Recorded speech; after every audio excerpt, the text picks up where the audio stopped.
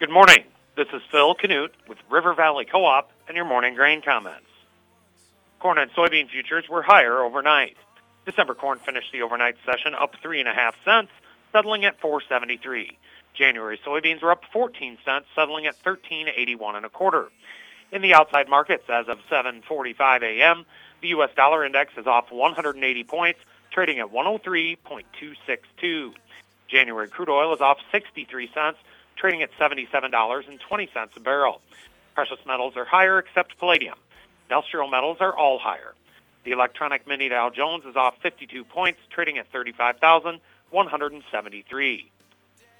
Soybeans once again dominated trading volume overnight. Corn futures are more or less following along. Although South American weather concerns continue to be the fundamental reason for the recent strength in soybean futures, this rally, much like last week's, appears mostly to be technical in nature. Brazilian planting pace remains below normal for this time of the year, however, not really that far behind to induce panic.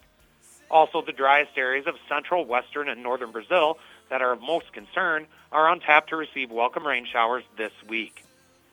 The U.S. harvest campaign is pretty much over for all intents and purposes.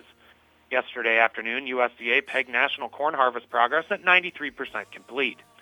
This figure is a 5-point advancement from last week, and it's 2 points ahead of the 5-year average. Yesterday, the funds bought 1,000 contracts of corn, bought 7,000 contracts of soybeans, and sold 9,000 contracts of wheat. They are now estimated to be net short 179,640 contracts of corn, net long 84,240 contracts of soybeans, and net short 118,450 contracts of wheat. From a chart perspective, December corn faces initial resistance at the overnight high, 473.5, followed by a cluster of resistance from 480 to 481 and a quarter, which includes the highs from November 3rd, 6th, 8th, 14th, and 15th. Initial support lies at 468, the overnight low, followed by yesterday's low, 464.5, and then 461, the multi-year contract low charted last Monday. January soybeans face initial resistance at the overnight high, 1382, followed by the 2.5-month high charted on Wednesday, 1398.5, and then the psychological $14 mark.